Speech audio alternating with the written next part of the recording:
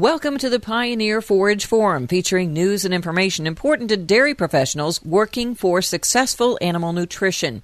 Today we're speaking with Paul Porter, Wisconsin dairy specialist with Pioneer Hi-Bred, and our topic is why use inoculants. Paul, we've got a lot of volatility currently in the dairy industry. What is the benefit for producers when it comes to adding inoculants? Well, inoculants are not a new product, but they've gone through I think a few generations of technology, and certainly 15, 20, 25 years ago, there were probably as many misses as there were hits. And I think as an industry, we've improved our winning percentage. And so sometimes it may not be very high on the radar. And in fact, for some producers who are really struggling with cash flow, they might be thinking that this is one of those marginal inputs that, maybe I can get by without. The other challenge with inoculants is their benefits are hard to measure in a commercial dairy setting, yet the pioneer research and the university research really is pretty compelling. The first, number one, most important thing that inoculants will do, a quality inoculant will do, is let the producer maintain or retain more of the forage that they put in that bunker. There's always going to be a portion of shrink or loss of dry matter because of the fermentation process, but you can manage that with good management practices, including the use of a quality inoculant.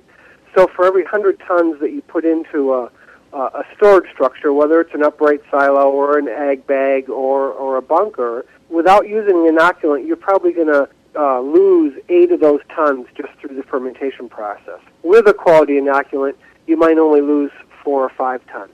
So that incremental response, that 3%, 4% improvement in dry matter recovery can add up to some substantial dollars.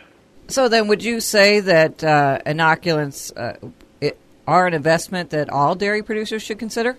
Yeah, I'd like to say all should consider, but probably in reality, those that don't take the time to do the other quality parts of forage management may not be the best candidates. So, half, 2/3, 3/4 of the dairy segment probably would be great candidates. And so for those that aren't able, for whatever reason, aren't able to get out and harvest in a timely manner, do at least a good job of packing and covering, particle lengths, things like that. If they're not following those basics, then maybe inoculant really isn't part of their program. But hopefully that covers a minority of our industry. Well, what products and services then does Pioneer provide to dairy producers that would be specific to their needs? Well, for the inoculant side of the program that I'm most involved in, some of the things that we do would be doing some bunker silo management evaluations, kind of walkthroughs, observations.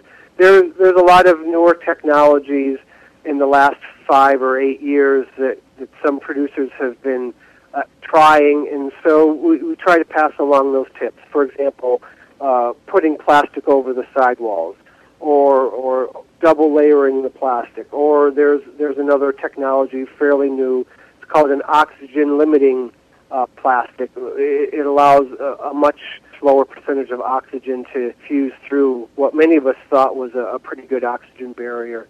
Probably the other thing I think that has had value is we'll do on-farm bunker silo density measurements. Really get down to are they doing a good job? Do they have room for improvement?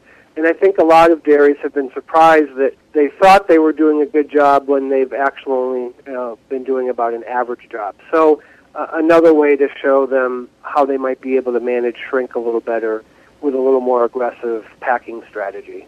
And then our newest technology, we started using it a little bit last year and we'll be doing more this year, is we actually have a thermal imaging camera that we can take out and evaluate bunker silo spaces and show some heat losses either from maybe poor product performance or no inoculant product compared to some of our products, or things like packing or face management, pointing out some areas that they might be able to improve and reduce shrink and improve feed value that way. So if a producer was interested in utilizing some of these products and services, would they just contact their local Pioneer rep then?